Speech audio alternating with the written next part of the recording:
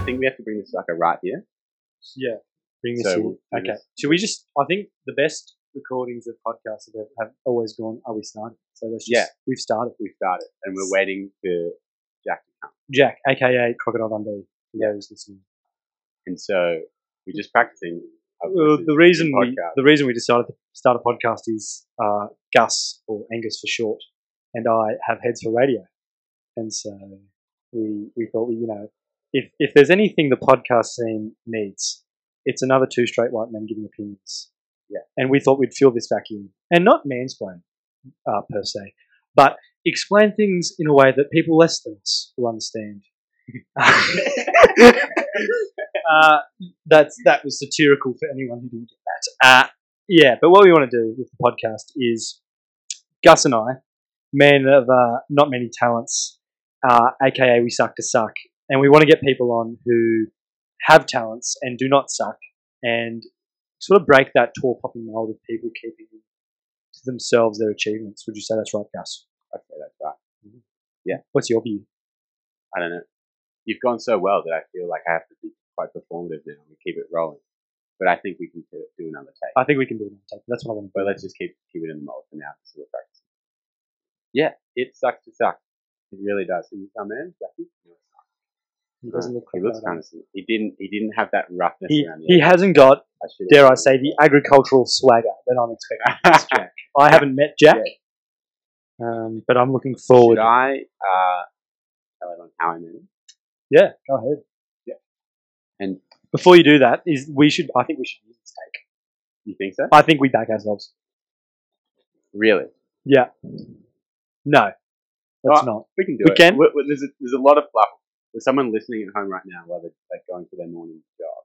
Yeah. It's probably like, are these guys going to take themselves seriously? But also, it's organic. We're in the fresh produce section. Yeah. We lack pesticides. We do.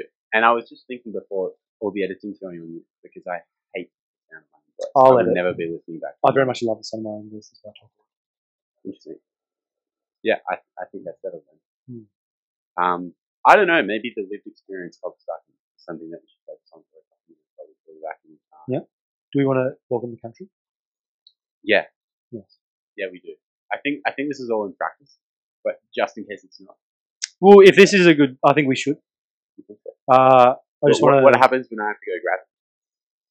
Then I'll just read. I'll leave you to entertain. So if this is a take we use, I think it'd be appropriate to be welcome. Yeah. I just want to pay my respects to elders past and present and emerging of the Ngunnawal and Yambri people. I think it's a really powerful thing from the Indigenous culture, their ability to pass on knowledge through stories, and I think that's the key to all podcasts, is to pass on knowledge through stories. And I think that's something we can take from them. Just really, and also pay respect to the land I come from, the Radru tribe back in the past. In saying that, Gus is just going to get our Crocodile Dundee cover. If this is a take we're going to use, I don't know if it will be, but just want to pay respects to those who came before us and just really value what we can learn from them, and that our sovereignty was never ceded. Currently, I'm in the room alone with my own thoughts. Always a dangerous game. We've got Crocodile Dundee. I've never actually met Jack, so this will be interesting because I'm from Parkes, but I'm a fake regional boy who rule if it hit me up the arse. So I'm going to be intimidated to see someone who actually has, a bit of agricultural swagger about them. He's a very good-looking man, this Jack, by the looks of it. I think we run with it. I think we run with this take, and if we don't run with it, then we walk with it. So let me introduce you guys. Yeah. Jack, this is Burnsy. Oh, he stood up. That's a big mark of respect. So how are we going to do this? We're going to share the mic. We've got 2 mics. This might get quite interesting. But as I said, he's a good-looking man. Oh, he is. Yeah. He should be on TV. Just blushing. So the way I met Jack was a couple of weeks ago. I'm a third year at Fenner, and I was in the kitchen in O-Week, and I saw Jack. And Jack is very much aesthetically of the John Cook. Not that there's anything wrong with that for our John. So Jack, see him. I think you were cooking bacon and eggs or something like that. You're 6'4", you're a good-looking guy. I don't know about the 6'4". Yeah. He's got a good pair of bacon and eggs. I can't tell you that much for the listeners. backwards hat on, sharpest jawline you've ever seen. Could cut costs. And this is completely honest, Jackie. I thought I'd walk up to this guy, introduce myself, and we just chat for 5 minutes. More of a Chad than a Jack. Exactly. Yeah. No. I could the not words. have been more wrong. So I'm going to stop talking now, and I'm going to leave it up to you. But that conversation kind of inspired Bernsey and I even wanting to do this podcast. Because I was like, holy shit, the world needs to hear this guy's story. You know? I'd say he's a motif. Or a muse of ours. Yeah. So we're trying our best here. So, Jackie? Look, you did something that, as soon as you get me talking about anything else, I'm extremely passionate about wildlife and particularly reptiles. So if anyone at all, particularly someone I first met, if you talk about it, my eyes light up. I get so excited. Like, Yeah, I love he it. just went, and my inner city Melbourne mind was fucking blown.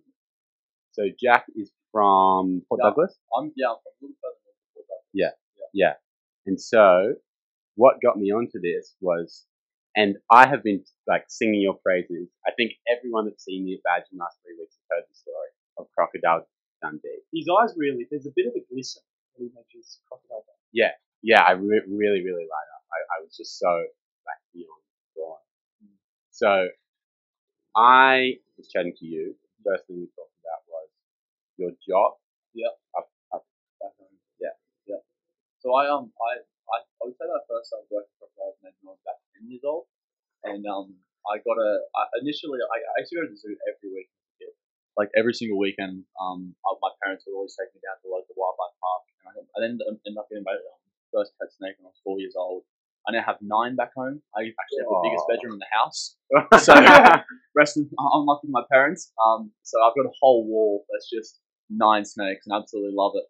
And but yeah, and I started working with crocodiles when I was about 10 years old, and then I got a job at the wildlife park when I was 14. Beforehand, I was volunteering, and then you kind of work your way up. Initially I kind of started doing the presentations with the small crocodiles, and then you work your way up, and then next thing you know, you're thrown into the deep end and doing things like nest raids, and having some pretty this gnarly is the stuff encounters. that I want to be talking about. Yeah. So it's gotten to the point where I've been bringing it up at Badger. Badger's a local club at ANU. And I get to this point of the story and then I stop. Because I'm just like, it is so rude of me to steal your story. And I'm the biggest story thief going around. But this one's completely off the table. So the near-death experiences you've had, like that's I've had the quite a meaning few. of it. Yeah. So let's just go chronologically, I reckon. Yeah, I'd probably say that I love crocodiles, but I'd say that I've got a bit of a soft spot for venomous snakes, just snakes in general. That to me is just like my kind of my animal. Crocodiles I definitely love, but I've had a couple of very close calls with some venomous snakes. I was put in hospital for 5 days back in 2019 with a bite from red-bellied black snake, and that was pretty bad. The red-bellied black snake. For those listeners who don't know what it is, I know what it is. But those who wouldn't know, what are the features of a red-bellied black snake? Well, they're just a member of the black snake family, and literally, as their name suggests, I mean, us Aussies are so creative when it comes to naming. I mean, it's literally just a black snake with a red belly, and that's literally it. So they're in the genus called Pseudechus. They're like a black snake. So their venom is it really messed me up. I was pretty much like kind of like body stone. I couldn't move my muscles. I was in a hospital bed. I couldn't pick up my phone off the bench. I had to get walked to the toilet. It just completely screwed my muscles. And you got bitten by the snake. Yeah. And then instantly So it was actually pretty scary. It was probably the first time that I really thought I could genuinely die here. And it was the first time that there's about an hour and a half from where I live, a really remote mountain range. And off Google Maps I found this waterfall looking thing that I wanted to hike to. It's about a 27k four-wheel drive track. And then you get to the end of that, and this is through some it's highland rainforest, not kind of lowland rainforest that we get near the beaches back home part of Queensland. So it's really dense, actually quite cold, about a 1200 meter elevation. So I then started just orienteering to try to find this place, and this was on the way back down. Probably day 5. I was on my own. The first trip I've ever done on my own. Stupid decision. Never doing that again. Never doing You're that batting again. 1 for 1 here. Never doing that again. And just through a series of unfortunate events and an error purely on my behalf, I got nailed on the knuckle. And I came back. I was just. Sorry, does the initial bite hurt, or it's just like the fear of what's about? Venomous snakes are quite like this. Red-bellied black snake would have been 1.2 meters. It was, quite small. Yes, I've- that's what I thought. I've When you thought- said yeah. I see a 1.2 meter snake and I think, mate, you could be bigger. I did a trip in July to a place that's called the Valley of the Snakes. It was filmed by a guy that helicoptered in there in 2006. It's an area near Tully, and you can't like hike into it. No one's ever gone back since. And he claimed that in winter, these huge scrub pythons, are the largest snake we have in Australia, they get around 6 meters. Wow. And apparently they come out and bask on the boulders of this gorge in winter. And me and a mate of mine, we were up in Cape York just beforehand, and we were like, you know what, bugger it, let's just hike into this. You know that place No that old track. mate in the helicopter said, "Don't Yeah. bloody go there." Yeah. Oh, Let's go there. We were like, That's a we were great like, we idea. can't afford the helicopter. Yeah. We're like, you know what, Yeah. let's just bush bash. That's very common man of Let's you. take like a week bush bash, and sure enough, we did. We found I think it was like 12 or so snakes. The smallest one was 3 meters. We found this one beautiful old girl which we called Nagini, and she was 5.2, and she was huge. She was enormous. 5.2. So that was So like Certainly not small. so a bite from a 1.2 meter red-bellied black snake, that wouldn't faze me. Like if it's not a venomous snake, let's say a 1.2 meter colubrid or a small python of some form, that wouldn't hurt. But a 5.2 meter snake would do some serious damage. So just to fact check a bit of Indiana Jones here, is it the smaller the snake, the more venomous the bite? Situation. Not necessarily. I mean, if you're going to compare venom dosage, obviously, like a hatchling, let's say a taipan, for instance, an inland taipan. A hatchling inland taipan has the exact same toxicity of an adult, but there won't be quite as much. So if you'll definitely get more venom, and then more venom, more volume, of more toxic. It's definitely going to do more damage. But still, if you get bitten by a hatchling, like a baby, like a taipan or a baby red-bellied black, any form of venomous snake, that's just as dangerous as So don't put it on the to-do list. No, definitely not. I do not recommend getting by any venomous snakes.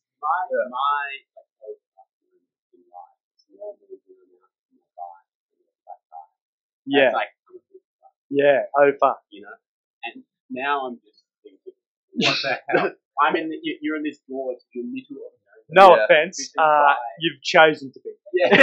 But I absolutely love it. There Yeah. is something so romantic and so thrilling about just going A big somewhere python. where there's like no people really go. Yeah. There's something that I've been through like really remote areas of the Kimberley and like Arnhem Land trying to find again really rare species of snakes. Most of I've done a lot of traveling through Australia. Been through every state except Tasmania, and I've spent the amount of kilometers that I've driven in other people's cars, my car, predominantly looking for snakes. I can't even imagine. I've spent a lot of time. So this one. The one that so that was like my first moment because I'm on my own. I'm in a really remote. I wish we could show you this place on Google Maps so you can see how remote it is because there's no service. I have a GPS which allows me to text in no service. So I text my mum and I was like, all I just said it's got like a little arrow things. You have to like move to press a button. And you love to move when bitten by a snake. Oh, that's what. the worst thing to do. So Yeah. when I first got bitten, I walked back to my bag. It was like 4 meters, had a hiking pack, obviously. I sat down on the track. You're supposed to put one bandage on. I had 3 compression bandages. I put all 3 on. Yeah. I was trying to be as calm as possible, and I mean, my heart was going through the roof. Though. Like it was. Yeah. It was. Have you tried not worrying about it, Jack? Yeah. That was the first time I was like, I could genuinely die here. Like, this is no one really comes here. It's 3 p.m. in the afternoon. Any bird or tour company that's come up here in the morning has left. I saw 2 cars that entire day on the walk back down to the top of the 27k track. At this stage, I was probably like 35k's from the bottom. And I'd stop along the creeks on the way. There's obviously creeks that go through this little helping. And that's how on these rainforest trips, that's why I love them. Bit of a side note. You don't take any water with you, just drink straight from the creek up there. And it's so high up that the water's so pure. And but yeah, I was 5k's from the bottom. I texted my mum, just a bit. That was all that the text was. So Cop that, mum. So, That could have been the last thing. just a bit. Straight to The the good thing is that when you send this text, it goes to a text message to my mum's phone. And on the text message, it says my coordinates. Yeah. So she then alerted an ambulance, and then I just sat there on the road. And you normally have to walk to find a gap in the canopy for the message to send. Obviously, I can't walk. Yeah. So venom travels in the lymphatic system, so that only then moves basically when your muscles contract. Yeah. And so it doesn't go into your circle. And you're quite a masculine man, so you've got a lot of contraction. Yeah, well, if I walked, then that venom would have moved towards my bum a lot quicker. Yeah. And I would have been in a lot of trouble.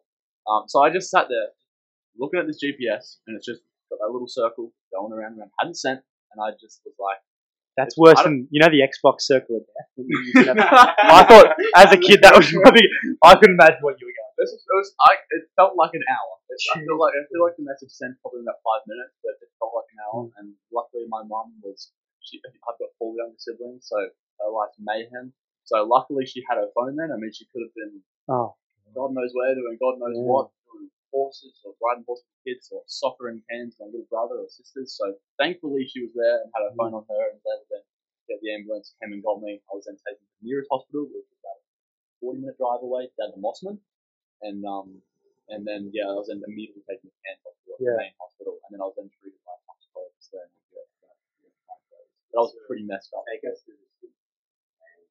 Yeah, so I had pretty like a burning sensation. I had pretty severe localized pain right at the beginning though.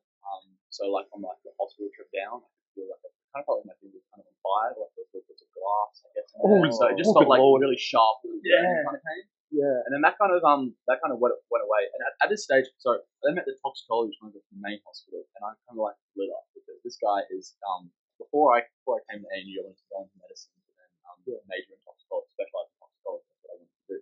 So I was having the time of my life. Yeah, talking to as you do when bitten by a venomous snake. Snakes and everything. And it was great, but at the same time, I was a bit short. But after that, it didn't. I wasn't like nauseous. I wasn't vomiting. It just completely threw my muscle back down. And that was pretty weird to be able to, I had to get fed. Like I said, I couldn't put it on my phone at the table. It was so like I don't know how to describe it. So it was like if you went to a catered college. Yeah. The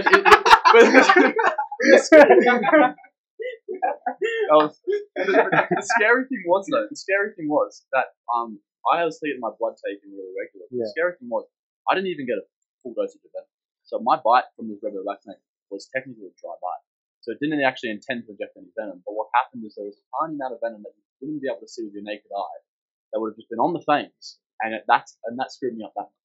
And that's from a red-bellied black, right? And a red-bellied black snake, I mean, Australia, we're pretty lucky. We've got the top 10 most so lucky. Where I feel so privileged. I feel so. I love it. And red-bellied is between 20 and 30. So they're not as toxic as the stuff we've got. They're not first grade. No. Talking about the first grade stuff though, on the drive back to Canberra, so I was obviously back home. Please tell me this snake is very far away. If you're it's extremely far away. Extremely far away. At the border where kind of the bottom of Queensland meets Northern Territory, South Australia. Cameron's Corner? Is that what it's called? A little bit further north of Cameron's Corner. A little bit further north, about 150 km west of Windora, a little town called Windora.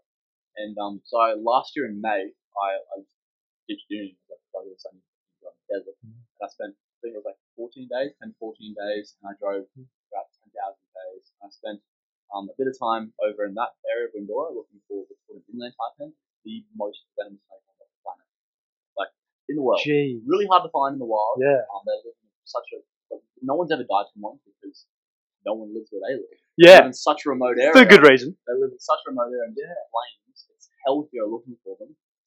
They're only active in a tiny little window just before sunrise and just after sunset, and sometimes they'll come out a little bit after, but it's too hot. When I was looking for them, it was just in January. It was 46 degrees, and I'm in a black car.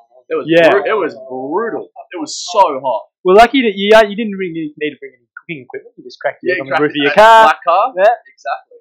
So it was ridiculous and hot. But I spent about 2 weeks out there last year for them. And then drove all the way out to Cougar PD, centre of South Australia. There's 3 populations in Australia. So that was the first population. Then there's one in South Australia. Didn't find them there. Came back to Canberra.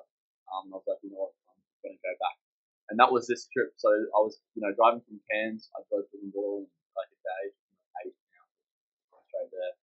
And then the next morning I set out, and literally 24 hours later, the following day, I found one. It was about 7 p.m. at night. It was 44 degrees. It was just before sunset.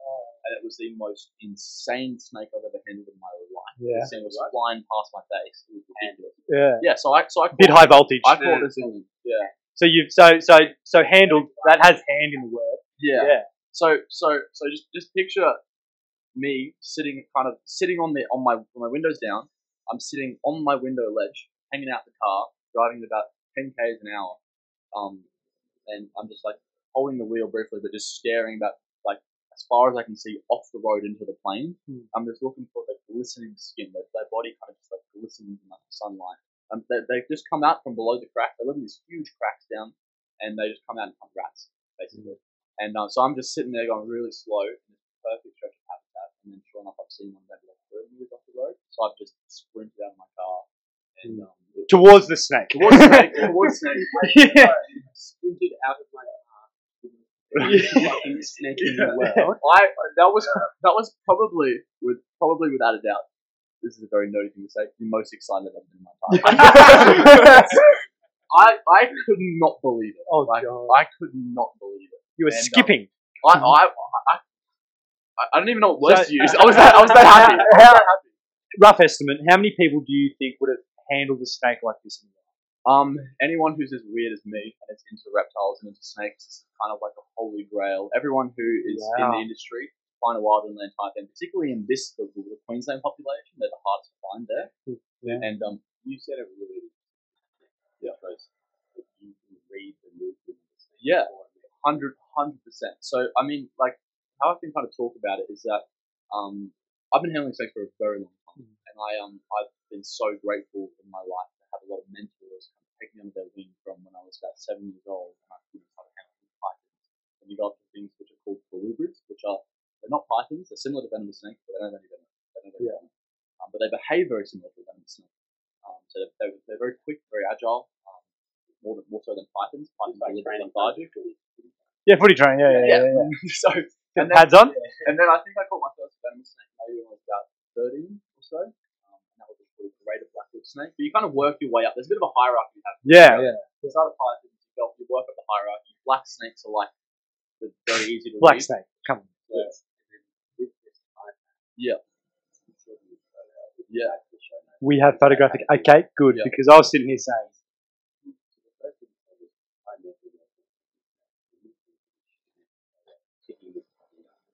wow. How did you go? My question is, what happened when you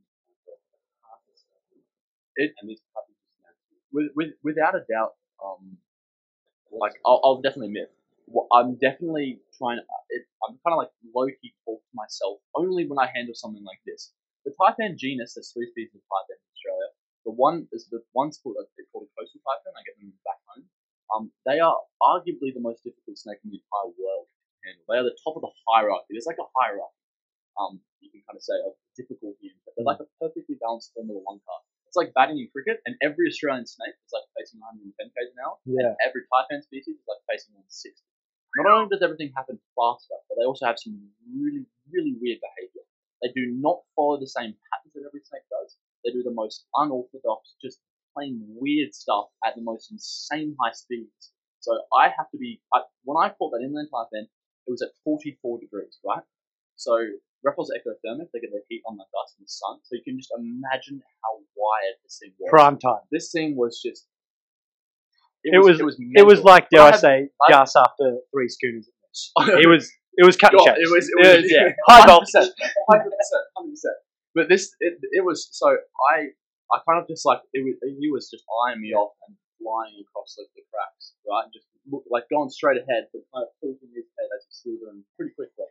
And I'm waiting for kind of like the perfect moment where I can kind of get him by the tail and get him under control. And the whole reading thing works, but you can read what it's about to do before it does it based off the head posture, tongue, the shape that it's in. You can feel the muscles tense. So you can know. You're picking up all these little cues and you know what it's going to do before it does it. And then it's a matter of holding it in this like kind of like an angle. You're switching hands and you're basically dodging this back tongue. Pretty much. It's like fencing. And then what can I ask? And thank God if you miscalculate. In that situation, what's the experience? What do you do? In that situation, I'm at 150 odd k's from the nearest town. I do have the flying doctor. Like that's the only thing you can do is get a flying doctor. There was 2 options that I probably would have done. One, depending on where I got bit. If I got bit on the arm or something, I definitely would try to get out of there. If I got bit anywhere like my face, my chest, where the venom would immediately going to hit my right organs, I'd probably end up. There's no easy way to put it, but I'd rather try to kill myself. The venom would be far more painful than that. That's only if it's on like your face or your chest. If it was on my fingers or something, then. But otherwise, I'd go flying crocodile. Yeah. So, this is my first time meeting Jack. But when I first heard of you, Gus comes up to me, wide-eyed, kid in the candy shop, and goes, "I've just met a real life crocodile." And he has said this to, I think, everyone he's met since. Where's this Crocodile Dundee chat come from? I grew up in Palm Queensland, and my house was literally a couple hundred meters from the river system, from the mangroves. So I have grown up around crocs since I was really little. I absolutely love them, but there's no animal that I have more respect for. At the same time, they're the only. I get more nervous working with crocodiles 100% than I do with the snakes, and I kind of can't really pick it up by the tail.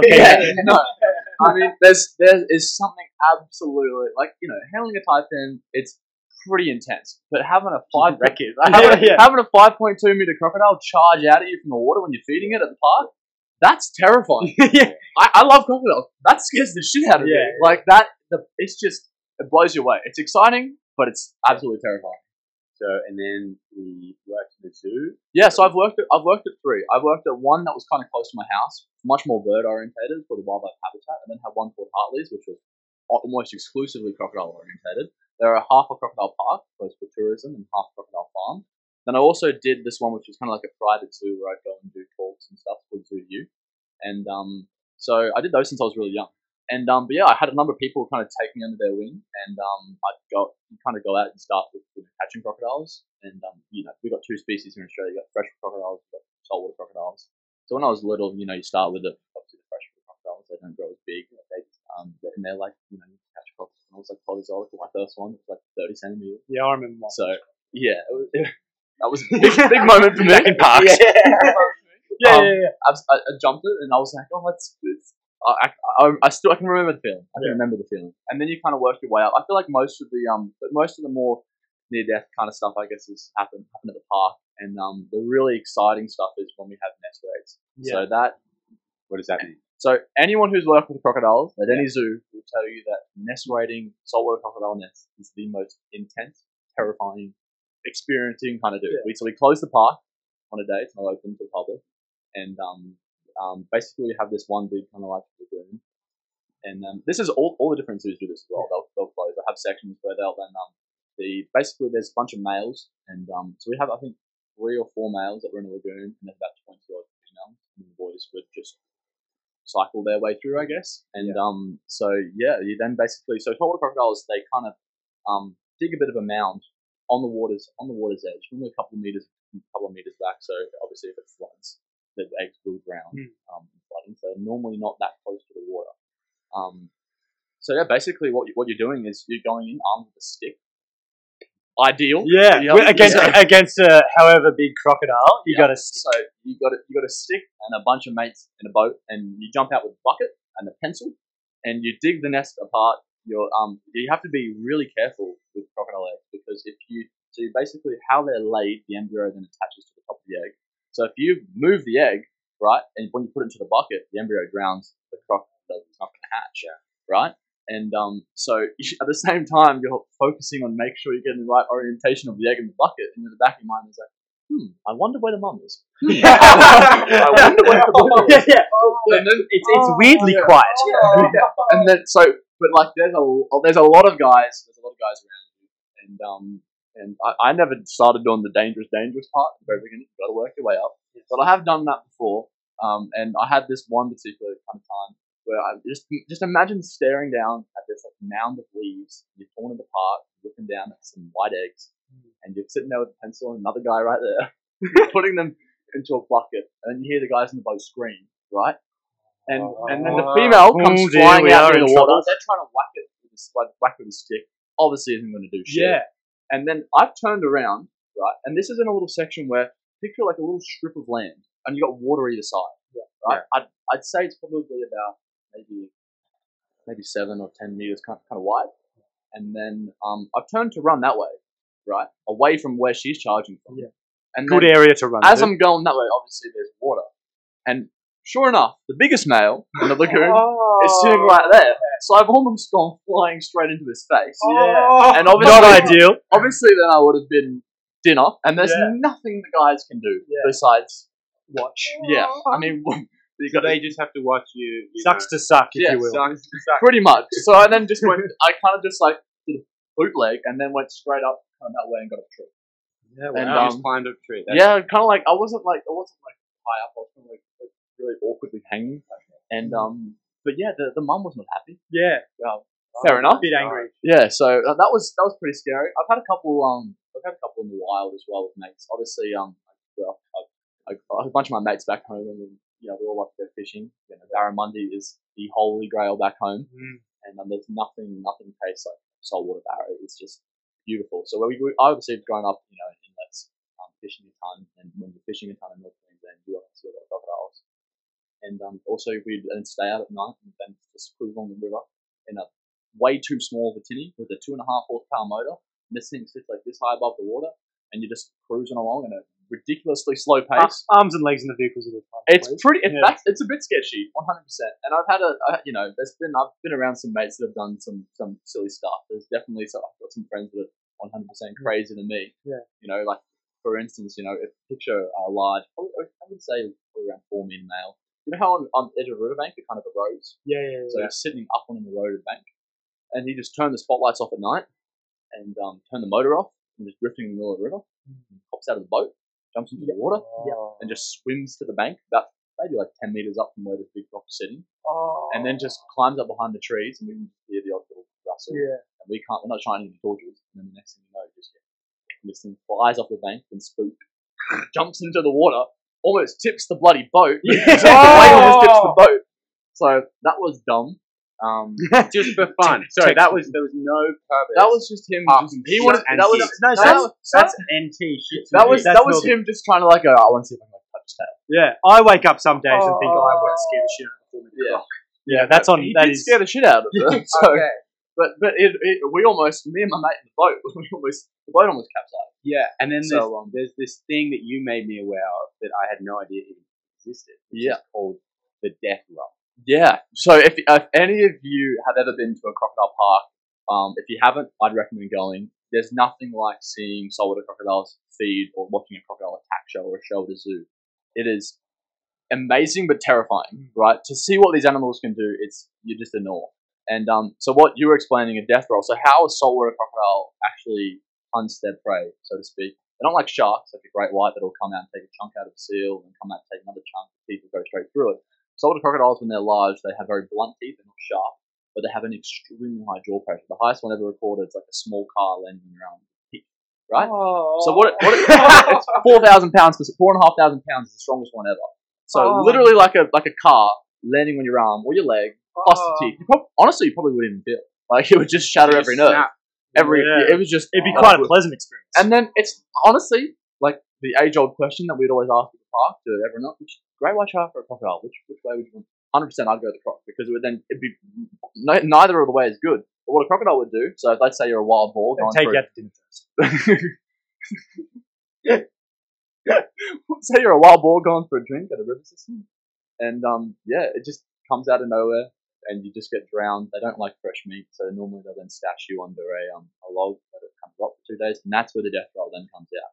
So they obviously can't chew, so they do what's called a head shake, where they kind of get a piece, lift their head out of the water, do this crazy thrash, try to rip a piece off, or they then do the death roll. But that normally doesn't come until after, depending on what they've eaten. Obviously, small crocodiles don't really do the death roll that often, unless they're eating something like a snake that's in the water, I guess. Right. So only the bigger ones that have, they've taken down a cow or a buffalo in the NT, or like a pig. Or Jack. Or no, not me. Hopefully, touch wood, not me. Yeah. So because I thought that's how they initially get you, is they grab you and they death roll you into the ground. No, so what happens? So I mean, we talk about this in shows. I mean, if you ever in North Queensland, you go be really clockwise. What happens if you do get bitten? Like you get bitten by a frog. So what they're going to do? They will drown you, right? They will not try. They're not like a hyena. They won't eat you alive.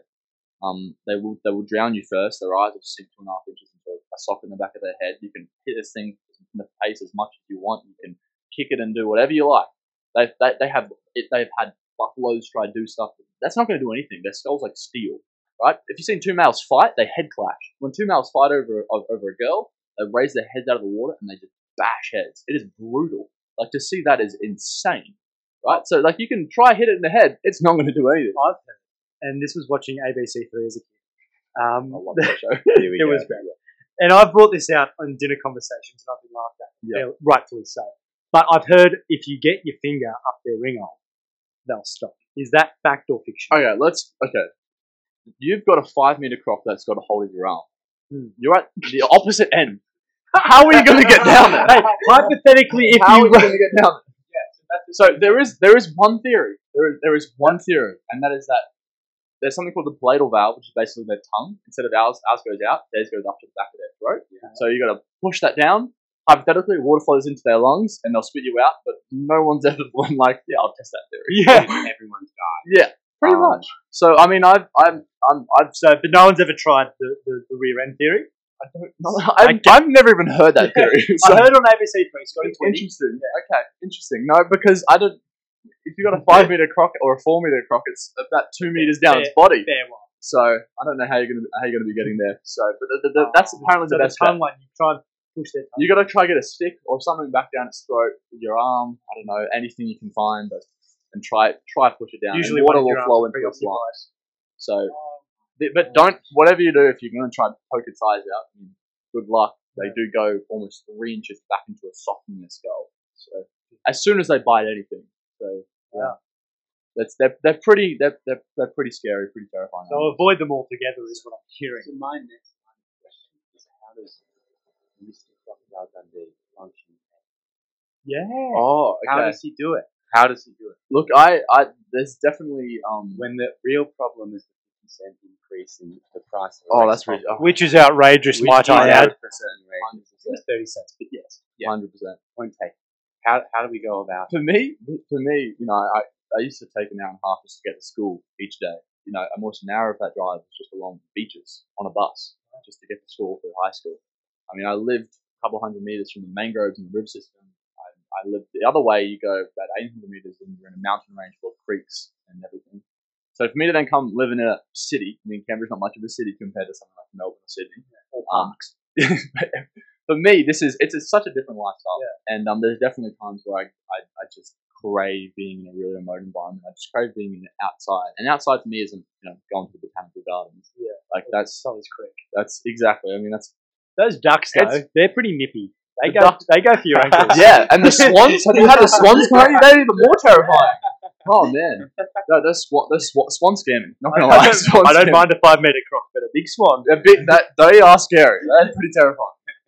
No, but I have a car down here, so I'm able to occasionally head out when I have time on the weekend, do a bit of a drive out towards like Manji or something, and go look for snakes or a bit of a hike out there. Did you ask them all the snakes in there? I actually thought about bringing one down this year. I assumed there's enough snakes in Fenner, might I don't know anyone from Fenner, so I'm just staring. No, I didn't think that would go that well. I mean, I would love to have one in my room so I could like study, like let it out of the enclosure and she could like just cruise around, and just vibe, just like chill. And I have 9 back home, and so my brother's looking after them at the moment, so I wouldn't mind being able to take one down. Look, I'm going to be honest, I definitely miss my dogs more than I miss my snakes. I do love them. I have 3 dogs back home. I do have quite a few animals back home. There's a bunch of horses and stuff as well. Normally dogs I've never looked at the dog snake they interact? I mean, like my dogs and snakes, do you mean? Yeah. I mean, the dogs are very kind of like snake wise. They're not the kind of dogs that's going to go attack or kill a snake. They're kind of trained to know. I get venomous snakes around the house. We get coastal taipans. My house is surrounded by cane fields, and then horizontally cane just goes out, and then if you go like the other way, so north to south, like you've got that like literally like 200 meters away is like literally a river system of mangroves with like a barra, mud crab. I don't have dinner and we don't have. You just go down there, chuck a crab pot in the afternoon, and you come back and you get like 6 mud crabs for dinner. And mud crab is amazing. Barramundi is definitely the best. I absolutely love barramundi. And so yeah, to then live in I grew up just in the bush, and I've done so many trips again in the bush. And for me, the best ones are the remote ones, getting where there's no people for a long way. No, it's good. Wow. I don't think I think my.